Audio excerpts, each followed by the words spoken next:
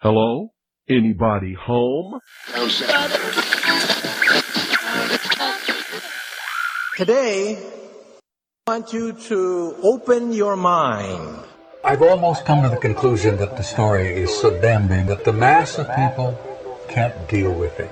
We are in process of developing a whole series of techniques to get people actually to love their servitude. We face a hostile ideology, global in scope, atheistic in character, ruthless in purpose, and insidious in method. For we are opposed around the world by a monolithic and ruthless conspiracy that relies primarily on covert means for expanding its sphere of influence. To change the minds and the attitudes and the beliefs of the people of the world, especially the United States, to bring about one world socialist totalitarian government. The potential for the disastrous rise of misplaced power exists and will persist.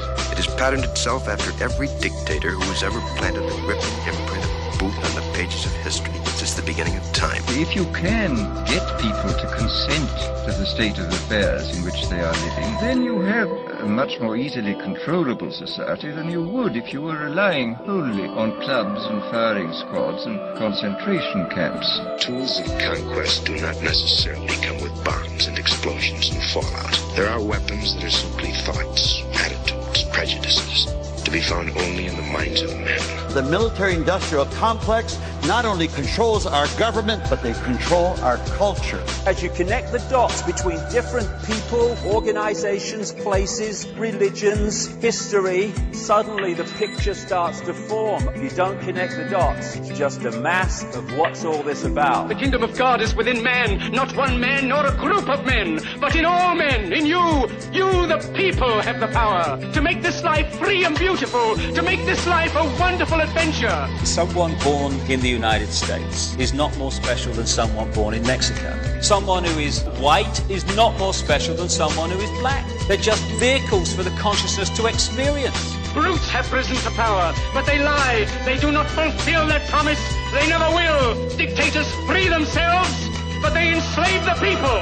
War is peace. Freedom is slavery. Ignorance is strength. They do not want your children to be educated. They do not want you to think too much.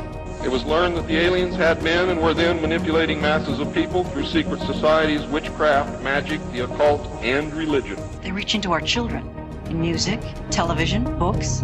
Prey on children's innocence. How can I disprove lies that are stamped with an official seal? So if you have the opportunity to stand next to one of these machines, it feels like an altar to an alien god. The Army Air Forces has announced that a flying disc has been found and is now in the possession of the Army. You can deny all the things I've seen, all the things I've discovered, but not for much longer, because too many others know what's happening out there. And no one, no government agency has jurisdiction over the truth. Any state, any entity, any ideology that fails to recognize the worth, the dignity, the rights of man, that state is obsolete. A case to be filed under M for Mankind in the Twilight Zone. It's about time some of you got acquainted with the real hard truth.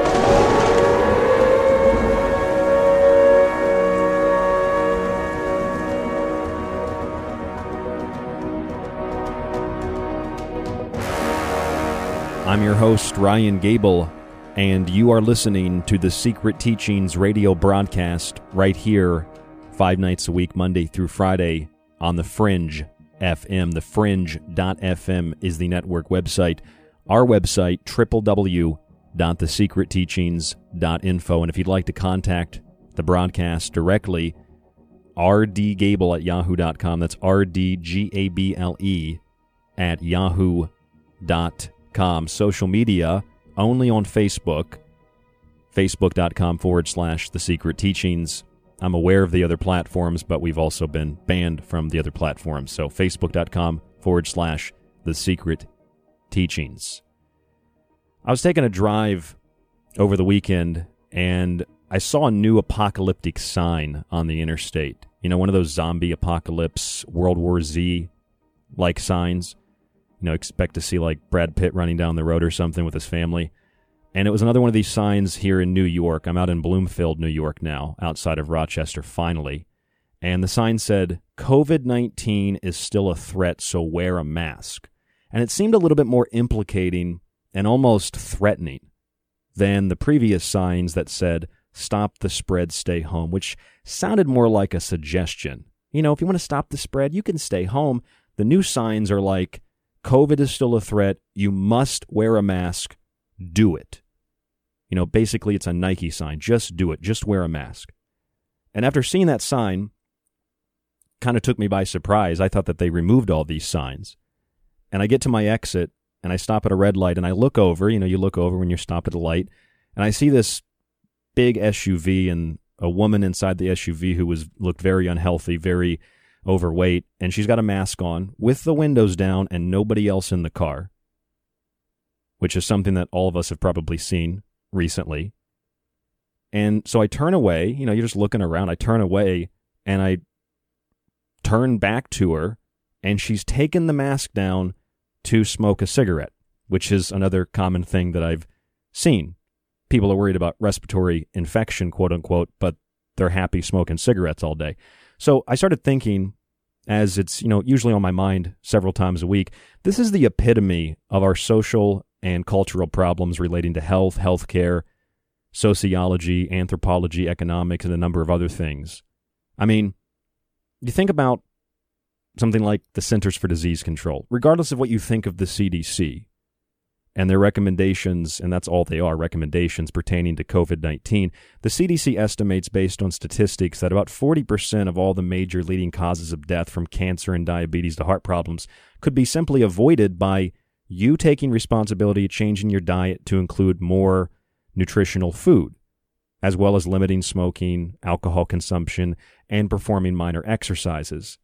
And that's not like a Coca-Cola recommendation where they say you're fat because you don't exercise enough. You can drink as many Cokes a day as you want.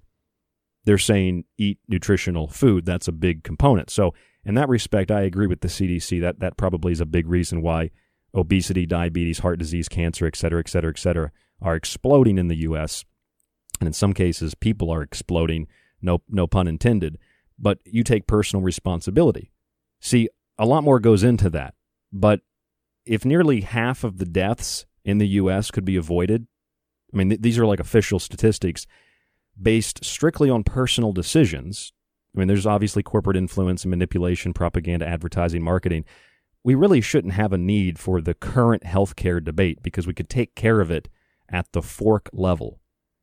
But we always want an authority, and a specific kind of authority, to tell us what to do. It's like the father figure. It's why the Pope puts his hand up to bless people. It's a father figure. The father's going to strike you down. It's an archetype. We want the authority figure to tell us what to believe, what to perceive as reality. And that authority figure is usually godlike in nature. People talk about things like free healthcare, but that starts with yourself, and it begins with learning before you act, before you eat. But there are some authorities that we still don't trust. We don't trust the authorities that don't have an official stamp of approval from an official agency or group. Anybody who doesn't have that stamp of approval, it doesn't matter how many letters you have next to your name. It doesn't matter how many hours, how many years of study and practice. Well, your credibility is dismissed. You're just a quack. You get these guys like Dr. Faust, or, you know, my friend Clyde Lewis calls him Dr. Strangeglove. I call him Doctor Who. This Fauci guy, he's perceived as an authority on the subject of COVID-19. And even when other authorities at his level or higher, perceptually in the hierarchy, whether they're at the World Health Organization, the Surgeon General, or the CDC, or major hospitals, when they make statements contrary to this high priest, their credibility's dismissed as well. They don't know what they're talking about. You know, Doctor Who, he knows what he's talking about. He's an expert. You know, the whole subject of mask wearing, whether it should be done or it shouldn't be done, the specific circumstances of wearing a mask and all of this, it primarily stems from the authoritative insertions into our psyche by Faucian ideology that the public unquestionably accepts as the word of God. And who could blame most people? You know, they were terrorized, and we still are terrorized by graphs and by charts that are printed from a computer that's all fraudulent. Millions of people supposedly are dying. I mean, hell, Joe Biden just said, a day or so ago, 2 days ago, that 120 million people died in the United States. I was stunned by that. That's like almost half the population dead from COVID. I didn't know 120 million people died. You know, that one guy on that one television, was it CNN or something? And I'm not supporting a political party. I don't take part in that. But one guy was like, yeah, Trump's a dictator. He killed like 300 million Americans. I thought, wow. So there's only like 40 million of us left? I don't know where they just get these numbers. It's not like a faux pas either. They say it and then they back it up. But hundreds of millions of people are supposed to have died when it's like 110,000. And all this turns out to be fraudulent. We know the tests are fraudulent, etc. You know, it's really no different than the climate change argument. Falsified data, a lot of people, you know, participate in the fraud because they feel empowered, because they have, you know, some kind of authoritative directive. They feel like a hero. You see those signs, heroes live here, heroes work here, things like that. I'm essential, I'm better than you. All psychological. It's all a mind game for the most part, as far as I see it anyway. But a lot of people have stopped listening and they've stopped paying attention to this. Though a lot of people that have maybe stopped paying attention, and I know many of them, that they're still kind of afraid, so they'll still wear the mask and they'll still kind of play the game. You know, they know it's a fraudulent power grab, but maybe they think somewhere deep down there's some reality to this. You know, you can't be too safe, right? You know, the subject of masks, for example, has become an extremely political subject where people think that if you don't wear a mask, you must be a Trump supporter, you must be anti-science. And as some of you know, that I had to contact a constitutional law group and begin the filing process of a formal complaint to the Department of Justice and OSHA about hazardous work conditions, and because I have a doctor's note, because I have some problems breathing already, I've had heart issues since I was a kid, they've gotten better, all of that for a violation of the Americans with Disabilities Act and also HIPAA. And of course, you know, this caused backlash at my job because I dared to question the authority of Fauci and the governor of New York. Also, if you actually read those executive orders and policies and all that stuff, it's not like it's not mandatory, it's not enforceable. It's a strongly worded recommendation. And you saw last week on the show we talked about masquerading as heroes and victims, the dawn of the death mask.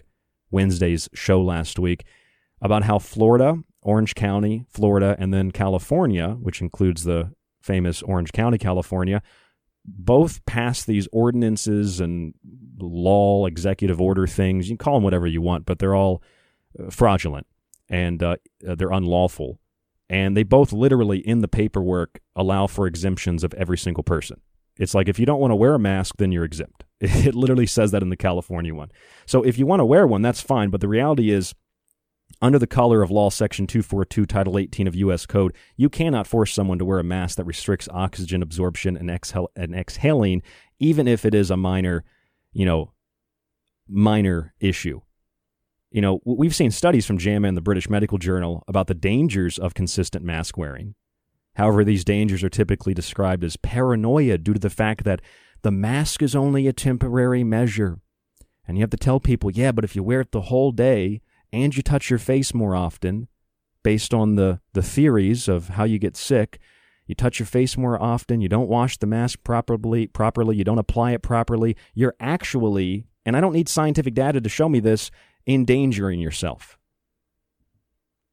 You know, a couple days ago, Dr. Faust, or, you know, Doctor Who, was talking about how people don't believe in science, yet he provided no information whatsoever as per his social distancing guidelines or mask-wearing demands, despite someone like myself, who maybe in the radio world I'm a somebody, but outside of the radio world, just a 29-year-old radio host with a studio and a walk-in closet, and I can pull up mainline medical journals and reports that say the opposite of what Dr. Fauci is saying. And when you consider that mask wearing provides only the perception of safety based on this mentality of protecting others, having some high moral standard for protecting the public as an individual, it's totally erroneous. But it actually endangers you. And this reality parallels that of the ways in which we clean in order to protect ourselves from viruses and bacteria. What I mean by that is, many of you know that I've also, because I've told this story, I've also acquired a contact dermatitis on my skin in the last couple of months. I speculated that it was because of the chemical being used at my part-time job.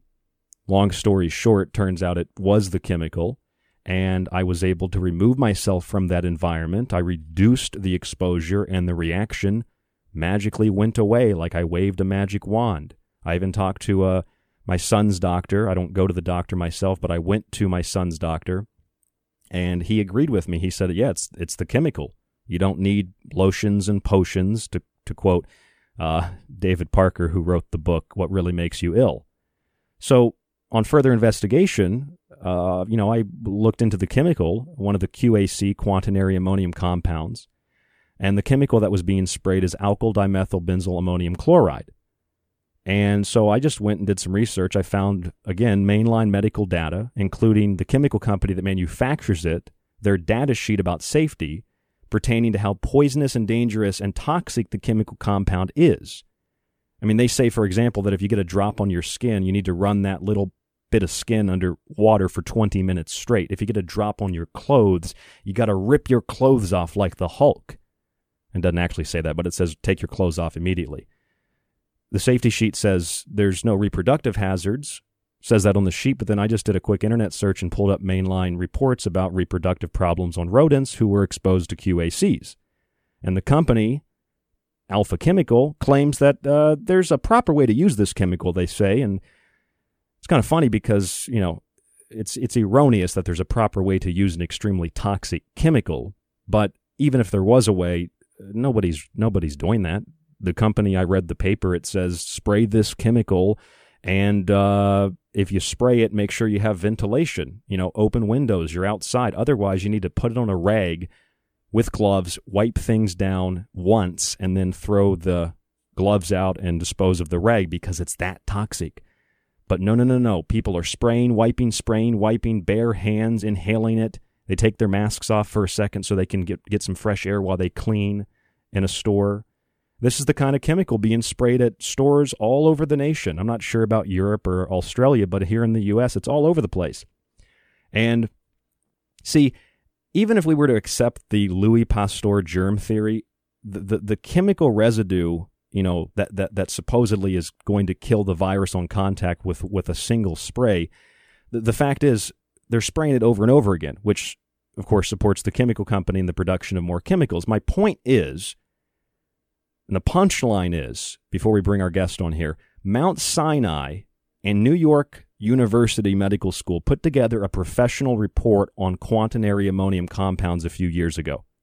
And they found that there were major effects such as contact dermatitis, skin rash. I've also read the symptoms of COVID-19. I've read that. It's a skin rash. Along with mucous membrane irritation of the nose and eyes. So if you're coughing and sneezing and wheezing, these are also symptoms of COVID-19. And of course, the big reaction that we have to this QAC, this cleaning agent, is respiratory irritation. It says it right on the product, which is the primary symptom of COVID-19. It's respiratory, right? In other words, the chemical sprayed to kill the virus and the masks we wear to protect ourselves not only make us sick, but they produce the very symptoms of the disease that we are trying to avoid and prevent the spread of. And again, that's even if you take the germ theory to be accurate, Mount Sinai and New York University suggest using hydrogen peroxide, which they claim in the studies is more effective than toxic ammonium chloride compounds. But see, it's not just ammonium compounds. It's all the chemicals we're exposed to in the environment, from agriculture to textiles to food and water. And these are subjects of a giant book written by Don Lester and David Parker called What Really Makes You Ill. They've been discussed in numerous other books. We've had people like Dr. Nancy Appleton on as well to discuss these topics. We had Don and David on the program about a month ago, and Don was nice enough to write me an introduction for the revised edition of my book, Food Philosophy, which is available on the website. Their book was released coincidentally to coincide with the pandemic, as we call it. And they received a lot of attention because of their work. So have a lot of other researchers because of their work, because of the controversial nature and because of what they've said about what is happening in the world around us. One of the people who has made controversial comments, which have, from what I've heard, been taken out of context and unintentionally, like a game of telephone, have been misconstrued, is Andrew Kaufman, or Dr. Andrew Kaufman. And I'm sure many of you have probably heard of Andrew Kaufman in one way or another. You've heard an interview or something to that effect. Andrew Kaufman, MD, is a natural healing consultant. He's also an inventor. He completed his psychiatric training at Duke University Medical Center after graduating from the Medical University of South Carolina. He also has a BS from MIT in molecular biology. And along with my co-host Jack from the Messenger of Information website, Andrew Kaufman is with us tonight on The Secret Teachings. Let me first say hello to Jack. Jack, can you hear me? How are you? I'm doing fine, thanks. Excellent. And what about you, Andrew Kaufman? Welcome to the show. How are you today, sir? I'm doing well. Thank you so much for having me. Jack, I know you wanted to start with a question, and I'm going to allow you to do that, pass it on to you. What would you like to ask Andrew to start? Well, Andy, you burst on the scene back, I believe it was in March, when you basically exposed the falsehood of the COVID test. I was just wondering, on a personal level, can you tell us a little bit about your awakening? How long ago did that happen, and how did it happen when you started to become more conscious and expand your consciousness? Yeah, sure. I'd be happy to tell a little bit about that. And I think that there's sort of two ways of looking at this. There's how did I become open to doing research and changing my opinions about everything, and then what happened in medicine. And I think it was a little bit more difficult in medicine because I had invested so much in my career all the time and financial resources to get to the point that I was at, being able to practice as a physician. And there was so much overwhelming information during the initial phases of my training, like during medical school and residency. They really give you a tremendous workload. So there's not a lot of time to consider the big picture, although I did start looking at things in residency because we were very evidence focused, and we had regular seminars where we discussed scientific papers and were taught ways of analyzing those papers. And what I started to see is that papers that were looking at psychiatric drugs did not really show much of a benefit. They had a variety of different types of tricks and techniques to make it appear that there was a benefit, but these were not meaningful measures. So, for example, rather than looking at someone whose life is a total shambles, right, that they're unable to work or maintain relationships, sometimes even stay out of the criminal justice system, well, a great way to assess the benefit of a treatment would be to say, well, okay, are they able to hold a job, maintain relationships that are healthy, and stay out of criminal trouble? But that's not what ever is looked at in these trials. What they do is that they have a symptom scale or some kind of subjective metric. Sometimes it's completed by the person themselves, and other times it's completed by a psychiatrist or other type of mental health professional. And they basically make a score on these instruments and then look at the statistical analysis to see, is it different before and after the treatment? But what they were counting as a treatment benefit, if you look at what the difference on the test was, really made no meaningful difference in the person's life. But yet this was looked upon as a success story. And in fact, many drugs were approved by the FDA based on this type of evidence. So while I was a trainee, I was required, because of being heavily supervised, to use these medications, even if it was against my best opinion. But when I started practicing on my own, it became more of my decision of how to manage these things. And what happened is that over the years, I became, in my practice, I was using these medicines less and less and less, and mostly just using them for like withdrawal or helping people taper off at some point, or only using them in certain circumstances, because there are a few circumstances that, at least on a short-term basis, they can provide a limited benefit. And this evolved over time when I just had more time to observe what was going on with the patients that I was interacting with. And I saw many times actually that medications were in the way of them making true progress. Like many of the medications numb your emotions, for example. And if you're numb and unable to feel things, then it makes it difficult to learn from your experience. Also, I saw that many people on antidepressants, when I took them off, they stopped thinking about suicide. And so that connection that was on a black box warning from the FDA about these antidepressants increasing suicidal behaviors, I observed this many, many times in my own practice.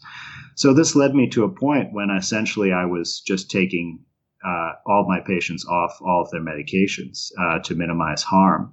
But I realized that the constraints of the system and the regulatory agencies would really not allow me to do what I thought was fully the right thing to help these people.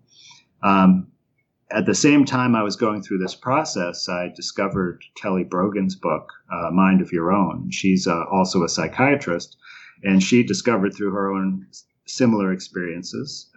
We each have our own path and our own story. But she began using mostly nutritional interventions that she learned from a famous physician, Nicholas Gonzalez, who had a lot of success with cancer patients. And she adapted his protocols to work with psychiatric patients. And I had the opportunity to try this with someone that I knew professionally and personally. And we actually both did this protocol together, even though she was the one suffering with a psychiatric issue, which was a long-standing anxiety problem. And when we went through this procedure, we both felt really good afterwards. And her anxiety issues completely went into remission. And basically, once we figured out the particular dietary factor that was driving it, she's been able to stay completely cured of that condition. And that was the first time in my career that anyone was ever able to experience that degree of relief or cure from any mental condition whatsoever. So it kind of led me on a 3-year journey to intensely study alternative natural methods of healing, and also to further study the healthcare system to see what are the most realistic impressions that I can gather or understanding of the system as a whole and the science that it's based on. And this really kind of culminated in fall of this year when I, after deliberating for a year, decided to speak publicly about this. So I did a couple of small interviews in November and December with James True, and then put out a few instructional videos on my own about some basic elements related to health and healing, like nutrition and detoxification. And when the pandemic situation started, and especially when I saw some of the policies that were instituted that I recognized were a major deviation from all of the prior public health policies about quarantine, I started to become suspicious and started looking into the scientific basis of this pandemic. And what I learned was really quite astonishing to me. But I felt that I had to, start speaking out about this and alert people that the scientific basis of the pandemic being caused by a virus was extremely shaky at best. Basically, what you've said is that, and I think this is elementary to some people, but others I think it needs to be reinstated, that the mainline medical community and medical establishment pretty much examines disease as one of those tests that you take in high school where you just basically connect one subject to the definition, and it has to be that definition, it has to be that subject, that word. There really isn't an analysis of diet, there isn't an analysis of exposure, maybe it's to chemicals or something of that nature. I mean, for example, I had a contact dermatitis. I knew it was the chemical at work. I removed myself from that environment. It went away. If I'd have gone to a doctor, I assume that the first thing they would have done is said, you need some kind of antibacterial cream, steroids, and just given me that rather than ask, well, have you come into contact with anything that might be irritating recently? To me, that sounds like common sense, Andrew, but it doesn't seem like common sense is a part of the mainline medical establishment. Well, what doctors are taught is how to identify disease and make a diagnosis and then match that diagnosis to a therapeutic, which is a drug, surgery, or radiation. Those are really the only choices. It's interesting that you mention an example, because that might be like one rare exception where a doctor might actually ask you if you like changed your laundry detergent or something like that, if it was based on exposure to a chemical, but they wouldn't likely investigate that further. They would just ask you to try to figure it out. And you're right, they would give you a steroid cream probably, or instruct you to take an antihistamine to relieve the symptoms. So, but for serious illness, toxicity or exposure to toxins or poisons is never looked at, because it's not taught as a cause of illness. And you're also correct about nutrition. We had a very brief lecture on nutrition that I recall, which was really just about going over like the essential vitamins and minerals. It didn't really tell you what you needed to know at all. And nutrition was never really talked about as a cause of disease, except for severe nutritional deficiencies that we were told only occurred in the developing world. And so, if we saw like African children with an extended belly, like we were taught, what that is called, and that it's a type of protein malnutrition. But we were never expected to deal with that in our practice whatsoever. A lot of that's based on this idea of caloric intake, is it not? Like if you get enough calories, you'll be okay, you'll be healthy, or if you burn off a certain amount of calories, you'll be healthy, relatively speaking. But it's really not calories as a whole, it's certain kinds of calories and whether you're getting the proper nutrition with that energy unit. Yeah, well, there are certain conditions, that it's obvious that a person is experiencing starvation, and this can occur during a serious illness like cancer, for example. But the approach of the medical establishment wouldn't be to analyze the most appropriate foods to replenish that person. It would be to use a basically manufactured chemical supplement like Ensure, which is really full of unhealthy and toxic things and sugar. And they would just basically give that to you to try to fatten you up. But there wouldn't be much thought about it. So beyond nutrition then, Andrew, and beyond some other very basic things that I think are probably common sense, I think one thing that gets overlooked is stress and anxiety. How much does that play into ill health, and how much does that play into the current state of affairs? Because regardless of when anyone thinks of a pandemic or a virus or COVID-19, people of all mindsets around the world are stressed and anxious and worried to an extreme degree. That has to cultivate an environment of ill health across the board. Yeah, well, that is a huge factor, and I'm glad you brought it up. But the way medicine is structured and the way medical education has occurs, is very compartmentalized. So you have these specialties and subspecialties and subspecialties. And essentially what you have is everybody is only focusing on a very narrow area of health, or of disease, really, not of health. And so an example that I like to point out is with vascular disease. So this is, when you have lesions or plaques inside the blood vessels that would be related to causing heart attacks and strokes, or what they call peripheral vascular disease or ischemia in the gut. And so those are all different areas where it's the same disease. It affects your blood vessels, which are throughout your entire body.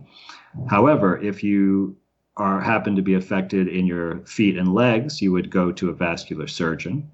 If you happen to have low blood flow to your gut, you would go to an abdominal surgeon. If you had low blood flow to your heart, you would go to either a cardiologist or a cardiac surgeon. And if you had TIAs or strokes, which is the same disease in the blood vessels in your head, then you would go to a neurologist or possibly a neurosurgeon. So you see that there are at least 4 or 5 different doctors treating the same illness in one part of your body. And so none of them are able to look at the body as a whole and say, this is one disease. Instead, they just try to mechanically use their technology to fix that one area, or they give a drug, or usually it's a combination of both, but ignore basically the rest of the body or never look at the underlying cause of that illness. And with respect to psychological or mind-body, this is even more pronounced because often psychiatrists are considered like totally separate from other areas of medicine, and they do have some interface, but they often don't wear white coats. They dress differently. They're totally separate. They don't deal with needles and blood and procedures. So they essentially think about that all mental problems are caused mentally, and the other doctors think all physical problems are caused physically, and they never look at the interaction, when in actuality, physical disease can be caused completely by psychological experience or psychological shock, I like to call it. And psychological illness can be caused purely by a physical insult, as well, as I discovered in the example I mentioned earlier, which was related to gluten.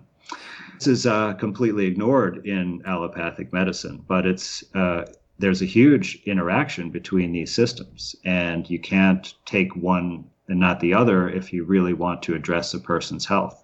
And so in the current climate, there is intense fear that's being experienced by a wide swaths of the population. And, I experienced this myself early on and was able to work through it by acquiring knowledge and understanding and doing spiritual work to obtain a greater, higher perspective.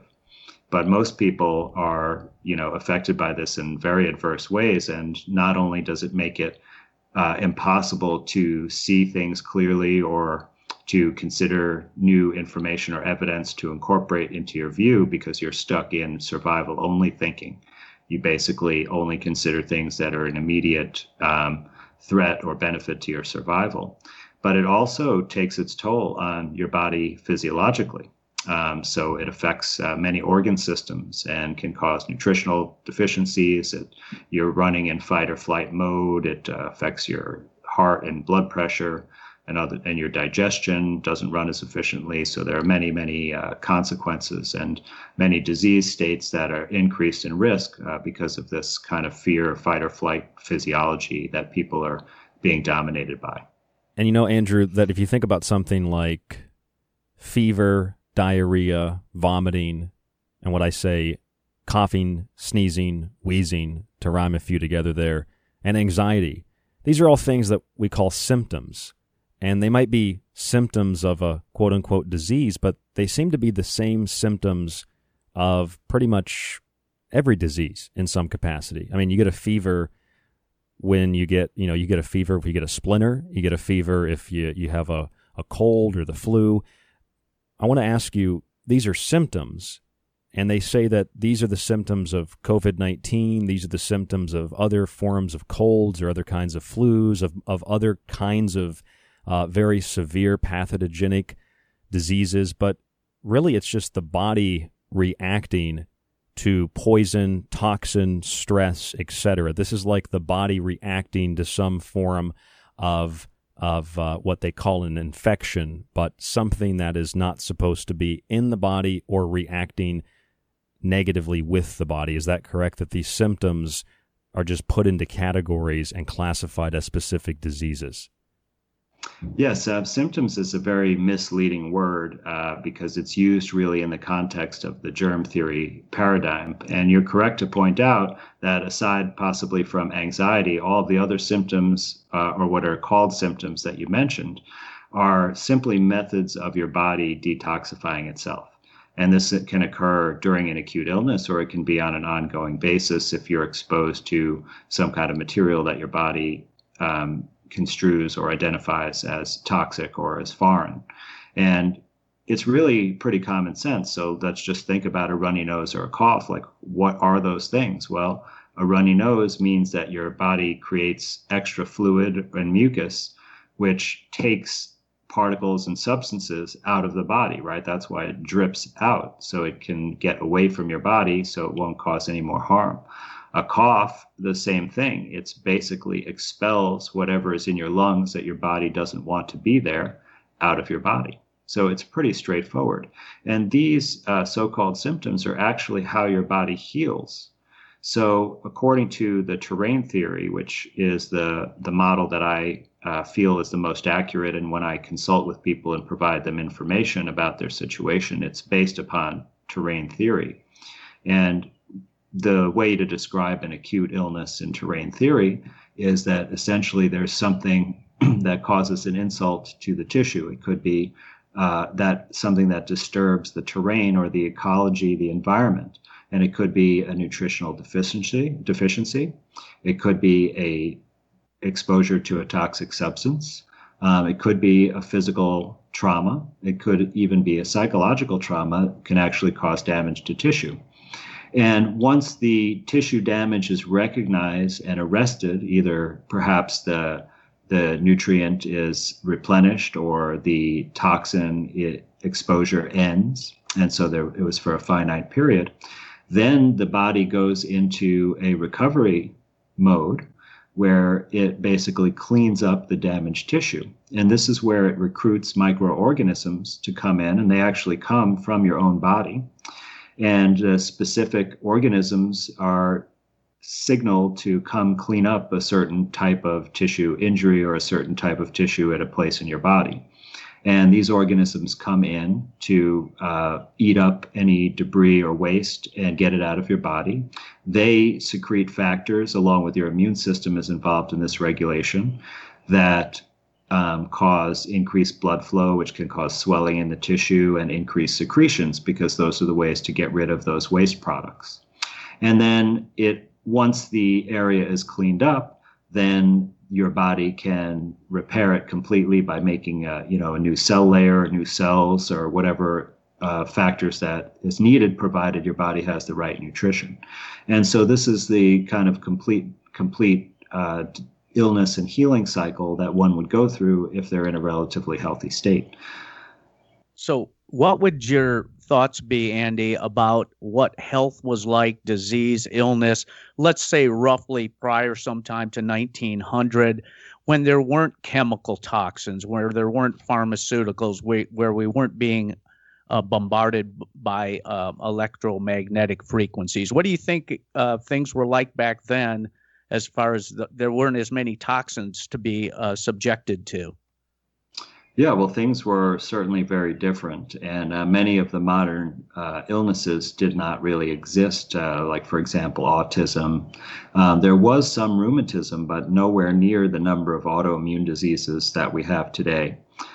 So many of our modern diseases were not really prevalent in the past times, but I think there are some really interesting things to look at in the work of Weston A. Price, and he was a dentist, or possibly like a forensic odontologist, and he studied the dental and jaw records of indigenous people before the Industrial Revolution. And one of the things that he found that was quite fascinating is one, that there was no tooth decay, and people did not brush their teeth, and they certainly didn't have fluoride at that time. So why was there no tooth decay? It was because they didn't have modern processed foods. But there were some other interesting factors that he found. That one is that people had all their teeth, and their jaws were big enough to actually fit all their teeth, including their wisdom teeth. So people had wisdom teeth that came up normally and were in their mouth. And their facial structures were different because their jaw and maxilla, which is the upper part of the jaw, were much larger than post-industrial revolution. And he found out through his research that there were 3 dietary factors that were at play in the jaw size and the ability to accommodate all the teeth. Now, if anybody out there has kids or remembers being a child yourself, that when you get around maybe 8, 9, 10 years old and your grown-up teeth come in, that you get a recommendation from the dentist that they might need to pull teeth, and maybe they send you to the orthodontist if you want straight teeth. And everybody has too many teeth in their mouth, and we all know about getting the wisdom teeth pulled out. So this was a stark contrast. And the 3 nutritional factors turned out to be 3 different fat-soluble vitamins that the modern diet has depleted us in. And those are vitamin A, D, and K2. And those are required in a proper balance that you get from eating more traditional foods, such as animals that are completely raised on their natural food source, like grass-fed animals. And also various fermented vegetables have some of those nutrients.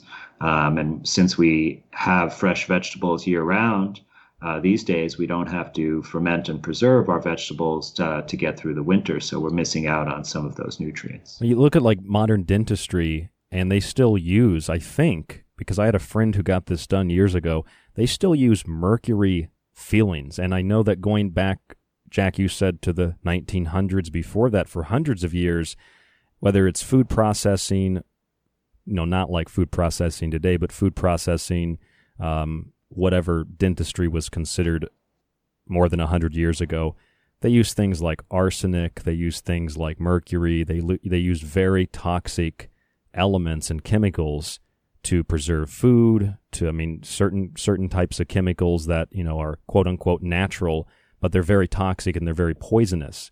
Mercury is one of the most toxic substances, I think, known to man, as you would classify it. And not only do we still use mercury in a lot of fillings today, but up until, I think, Jack, around the 1900s, mercury was still used as like a salve, where people would put it on their skin, and it would cause the flesh to fall off. I was reading these stories about the flesh would start falling off, and they'd be diagnosed with leprosy. So there have always been those kinds of poisons. I don't know if, Andrew, you have any comments on that. Yeah, I do. And no, there haven't always been. But you're right. In the 1800s, into the early 1900s, doctors routinely prescribed, they call them mercurials and arsenicals. So these were, quote unquote, medicines based on mercury and arsenic. And they actually didn't just use them as salves. They gave them orally. They even used these for teething babies. They would give mercury. I've read that, yeah. And they called it a purgative. Because it would induce diarrhea because it was so toxic to the GI tract, and they would give it basically until they reached that toxicity level, and they called that an effective dose. But yeah, this was clearly a travesty because it didn't actually improve any condition. It's clearly a poison, mostly a neurotoxin, and the same thing with arsenic. Do you think it's fair to say that in the past, people were generally healthier? In the past, when? Just in the past, do you think people were healthier, generally speaking, without maybe just having holistic doctors or just natural home remedies, more so than the modern medicine era? Yeah, well, that would definitely be my opinion, but it's very hard to back this up based on data because there was only so much public health type of information collected at a point, and then also the way that they count things is really difficult. Like, for example, in the era since the infant mortality rate has improved in some respects, it's not necessarily compared with what it was back when people were doing natural childbirth methods. And then because of the large number of abortions, those are not counted as infant mortality. So if they're done for, fetuses that would have been stillbirths, they're not counted if an abortion is done. So that really skews the survival data. So it's hard to tell because we do see, over the 20th century that there was some increase in longevity according to these statistics, but I don't know that it's actually reflects a real increase. But we do have, for the first time in recent years, in the last several years, we've actually seen a decrease in overall longevity. And that is certainly very concerning. We hear a lot today, Andrew, about how we have these great scientists, we have these great doctors and chemists and biologists, and they develop all these wonderful chemicals, and they say, I saw this full-page advertisement in the USA Today that said, a Brussels sprout is just like any other combination of chemicals, and it listed like 60 or so chemicals in a Brussels sprout. And then it was an advertisement for a chemical company. And I thought, yeah, well, that Brussels sprout, all that works together naturally, and this chemical company is selling synthetic chemicals that are toxic. And the public doesn't think that way. It's just a fluff piece. It's an advertisement to make you think, oh, chemicals are natural, So that must mean if we derive something in a lab synthetically, even if it's from something natural, organic, if you will, it must be safe. That's the implication. But it's not based on any kind of science. It's based on assumption. And I feel like we think today that we're so advanced medically and scientifically, but 100 years from now, just like Jack, you looked back to the 1900s, we'll probably look back to the early 21st century and think the same thing that we think today about the 1900s. Why were they using mercury? And we'll probably look back and think the same thing. Why were they doing this? Why were they doing that? Because today it seems like it's advanced, but tomorrow it's quite primitive. It's my feelings anyway. Yeah, well, advanced is different from successful.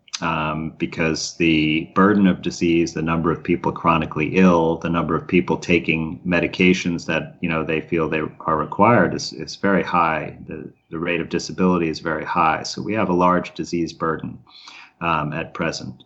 But I think what you talked about is something that we should explore at length in terms of the natural substances versus synthetic chemicals. And most people, I think, when you say chemical, what they really mean is a synthetic chemical, something made in a manufacturing facility or a laboratory, rather than something made by nature. But of course, every substance has a chemical structure. So it would be technically accurate to say that Brussels sprouts does have a lot of chemicals in it.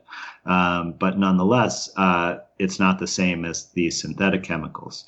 Now, of course, there are plenty of natural materials that are very toxic, right? We have things like pufferfish toxin and cobra venom and other components like that. But we know to stay away from those things, and their nature gives us clues really to identify those types of predatory animals so that we can be careful. But whether we evolved or we were designed, however you want to think about it, we were formulated specifically to live in this natural environment. And all of the other chemical structures from plants and animals and from the surface of the earth are all things that we are compatible with, because that's the environment that we either were designed for or evolved into. When you then start creating brand new compounds that never existed in the natural environment, well, our biology is not equipped to deal with that or process it. So, for example, like when we metabolize food, which means like break it down to use for energy or raw materials, we actually create some toxic substances in that process, like things like reactive oxygen species, or another word for free radicals. But we have a specific mechanisms in our body, like, for example, our liver makes a compound called glutathione, and it is able to quench those reactive oxygen species so that they don't cause damage.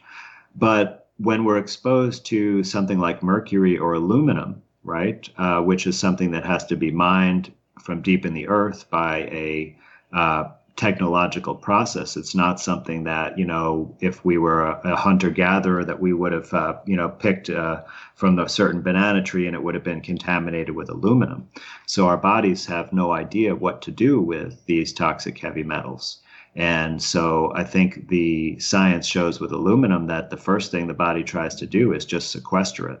It walls it off right in the muscle tissue where it's injected from in a vaccine, for example, in a structure called the granuloma, which just really keeps it separate there so it can't get anywhere else and cause harm. But that's not a permanent solution, and it's not a way for the body to actually get rid of it or process it to make it less damaging.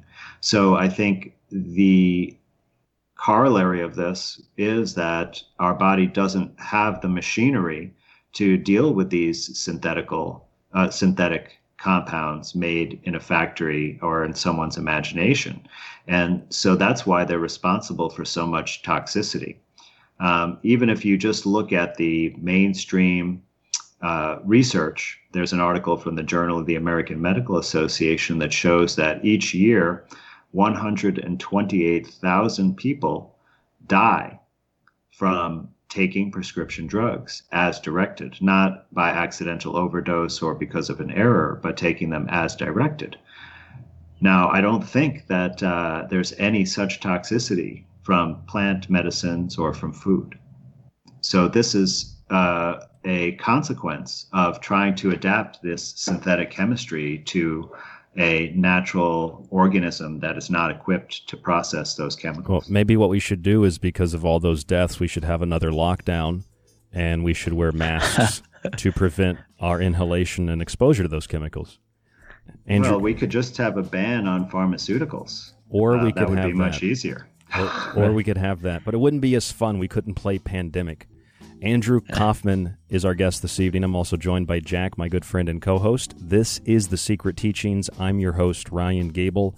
We're on the Fringe FM, the website, www.thesecretteachings.info. If you'd like to contact us, rdgable@yahoo.com. Stay with us. More after this.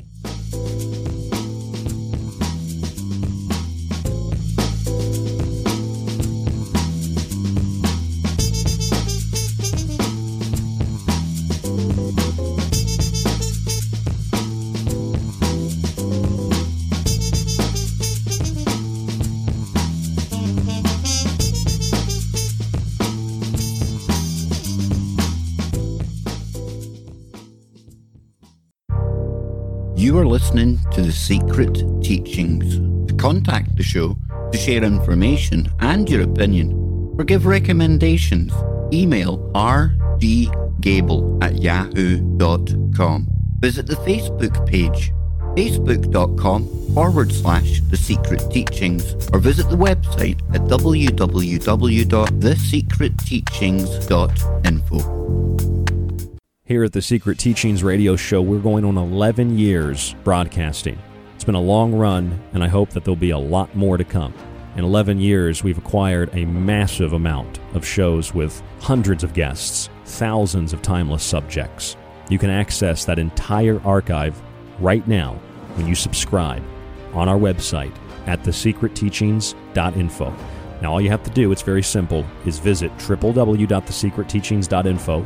You click the tab at the top of the page that says Donate or Subscribe, and you donate $35 through PayPal. You'll see the button there. You're going to get a 1-year subscription with access to every show. You can download it and stream it. You'll also get a free copy of one of my books, and I'll ship it to you free in the United States. It's only $35, and you can do that at thesecretteachings.info.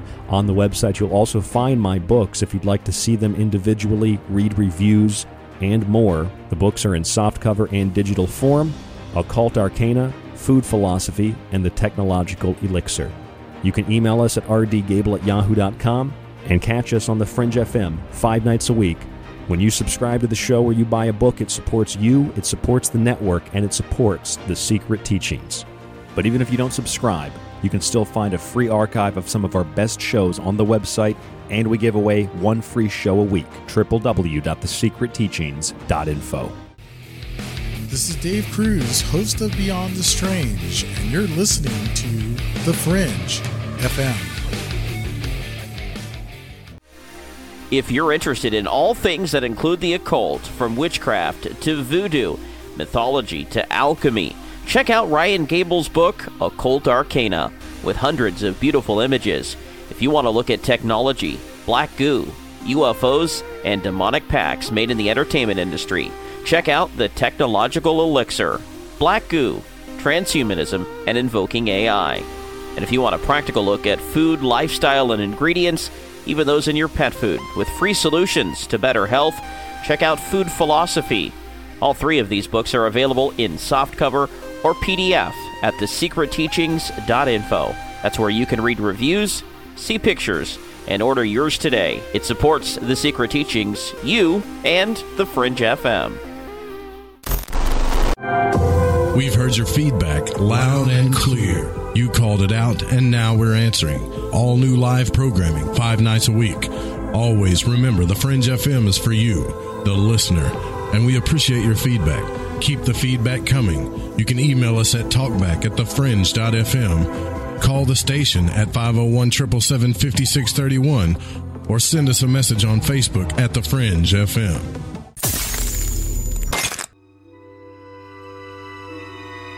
The Secret Teachings is the middle ground between the mainstream and alternative, between the official story and clickbait conspiracy. It lies between man's lack of critical thinking and his acknowledgement of discovering the patterns of nature. This is a radio show of objective analysis from the occult to pop conspiracy and health. A show we call The Secret Teachings. You can catch the broadcast Monday through Friday on the Fringe FM, thefringe.fm, and www.thesecretteachings.info.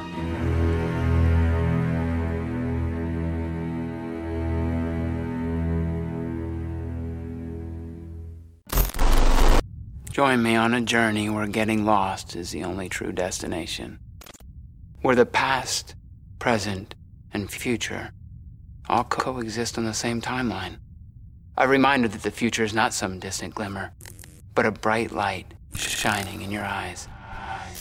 This is the future we are in right now. Welcome to a future where our true reflection is only revealed once the screen goes dark. Welcome to the darkness. I hope you find it enlightening. I'm Clyde Lewis from Ground Zero Radio, and you're listening to The Secret Teachings with Ryan Gable. Well, this is David Parker, one of the authors of What Really Makes You Ill, Why Everything You Think You Knew About Disease Is Wrong. I'm Dawn Lester, co-author of What Really Makes You Ill, and you're listening to The Secret Teachings. And it's been a pleasure to be here.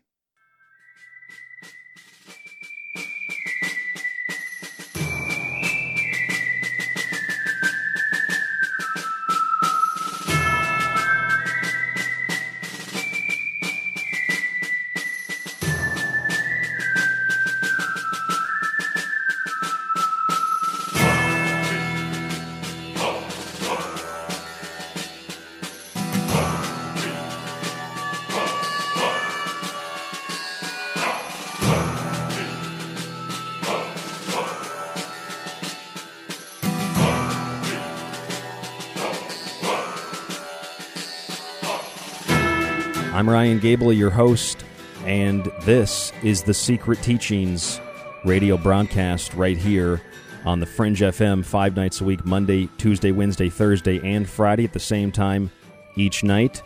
If you'd like to contact us, rdgable@yahoo.com. That's rdgable @yahoo.com.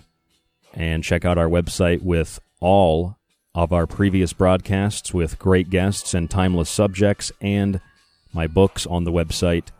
The one tonight I'd recommend is Food Philosophy. It deals with a lot of what we're discussing tonight. Our guest, Andrew Kaufman, MD, a natural healing consultant. And we're also joined by our good friend and co-host, Jack, from the Messenger of Information website, messengerof.info, where Jack has a lot of really great, information posted for free to access, news articles, videos, and things like that. Andrew, I wanted to ask you, I was reading about the early writings on the subject of a quote-unquote virus in context with its original meaning. And apparently the word virus comes from Latin, and it means slimy liquid poison or a noxious substance. And it can also be defined as an infective agent that consists of a nucleic acid molecule and a protein coat, very, very small, and multiplies within living cells of a host. That's kind of how we see it today. But interestingly, I looked at the origin in a dictionary, and the origin is credited to Middle English, and a virus was considered a kind of venom, like venom from a snake, which you would assume is a noxious substance. And the dictionary also says that a virus in this context is essentially a poisonous substance rather than a specific particle that comes into your body. So there are things coming into your body. It is being attacked, but it's not being attacked by a virus per se. It's being attacked by, I guess it is a virus. It's a noxious substance, but that's a little bit different than thinking of like a kind of dead, kind of alive, but only alive if it gets in your cell, viral particulate. Can you comment on that? What exactly is a virus, and why is the definition changed? Yeah, well, it's a very confusing term, and depending on who you listen to in the current day and age talking about it, you can really get confused as to what is meant by a virus and what it is. But you're absolutely right to point out the original meaning of it being a poison, and it did refer to snake venom at some point. And I think that's actually the most accurate current meaning, at least if we're going to say that a virus causes an illness. Well, certainly poisons do cause illness, and my opinion is that all of the diseases or illnesses that they tell us are caused by a virus, meaning some kind of microorganism, are actually caused by poisons or toxins. And I can give you, one easy example, which would be yellow fever. Yellow fever is, we're told it's caused by a virus, but it's actually caused by the toxins that are created by microorganisms when dead animals are in the drinking water supply. There was a famous outbreak of yellow fever in Philadelphia in Revolutionary War times, and once the dead animals were cleaned up out of the water source, the disease went away. So that's kind of a clear example. But the idea that there was a hidden, unseeable element that caused disease goes way back in history. And there were different names for it, like I believe miasma was a name at one time. But when the germ theory scientists were really working hard and germ theory paradigm was taking hold, which is, the late 1800s into the 1900s, they had microscopes at that time that they could visualize bacteria and yeast and fungi and other small organisms, but only to a certain extent. And they were able to find microscopic evidence of bacteria and other microorganisms that they could visualize present at the sites of various diseases. They assumed, based on their presence, that they were causing the disease, which I believe is incorrect and has been disproven.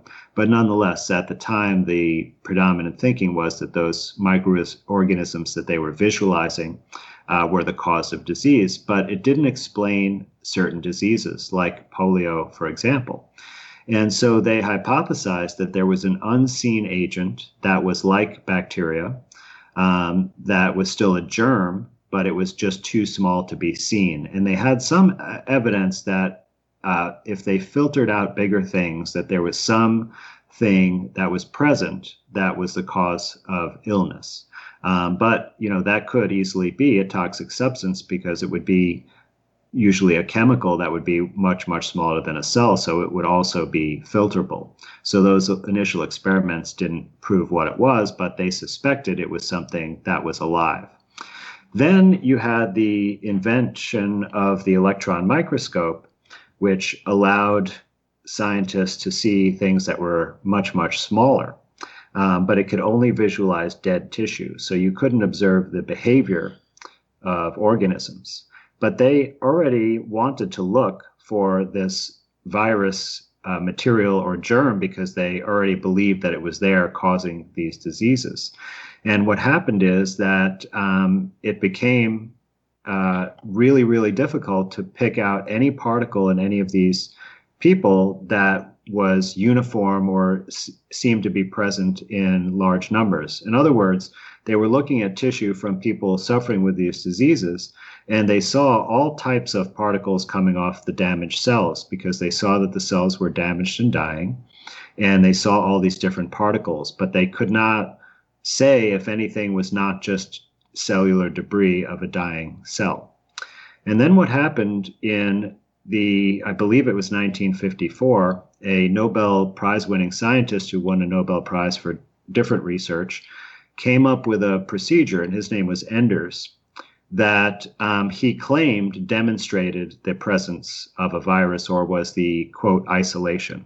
Because prior to that, there was a set of rules that was put forth by the germ theory scientists themselves. Specifically, it was codified by Robert Koch. But he wasn't initially his idea, but he's the one credited with putting it in writing. And it was just a set of 4 common sense rules by which you could prove that there was actually a microorganism associated with the disease, and you could prove that it caused that disease. And so they were unable to prove this for any viral diseases based on the problems that I talked about with the microscopy. And So Enders came up with this procedure where what he did was he mixed the tissue sample from a sick individual. So whatever the site of disease, they would take a sample from. So like if it was a lung infection or disease, they would take lung fluid, and they would mix that with a cell culture. And this procedure, when done in modern laboratory, they often add antibiotics and also bovine serum albumin, which is a blood product from cows. And they would incubate the tissue sample with these cultured cells, and the cells were a different kind of cell than where the infection came from, but it could be the same kind. And after several days, they would show that there was damage to these cells in the culture.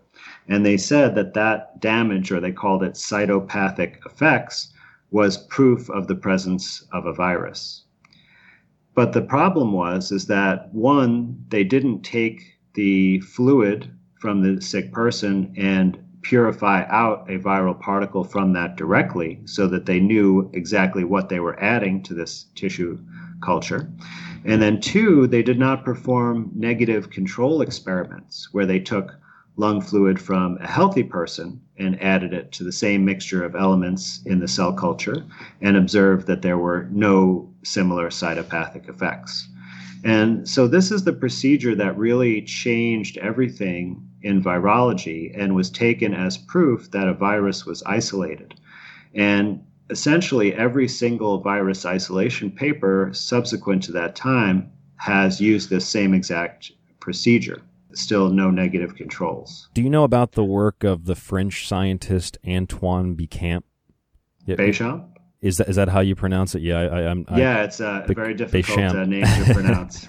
One more time for me. Antoine Béchamp. Béchamp. Yeah. So, from what I understand, he was doing work at the same time Pasteur was doing work, and it's kind of like the battle between Tesla and Edison, where Edison wins out and Tesla's kind of forgotten.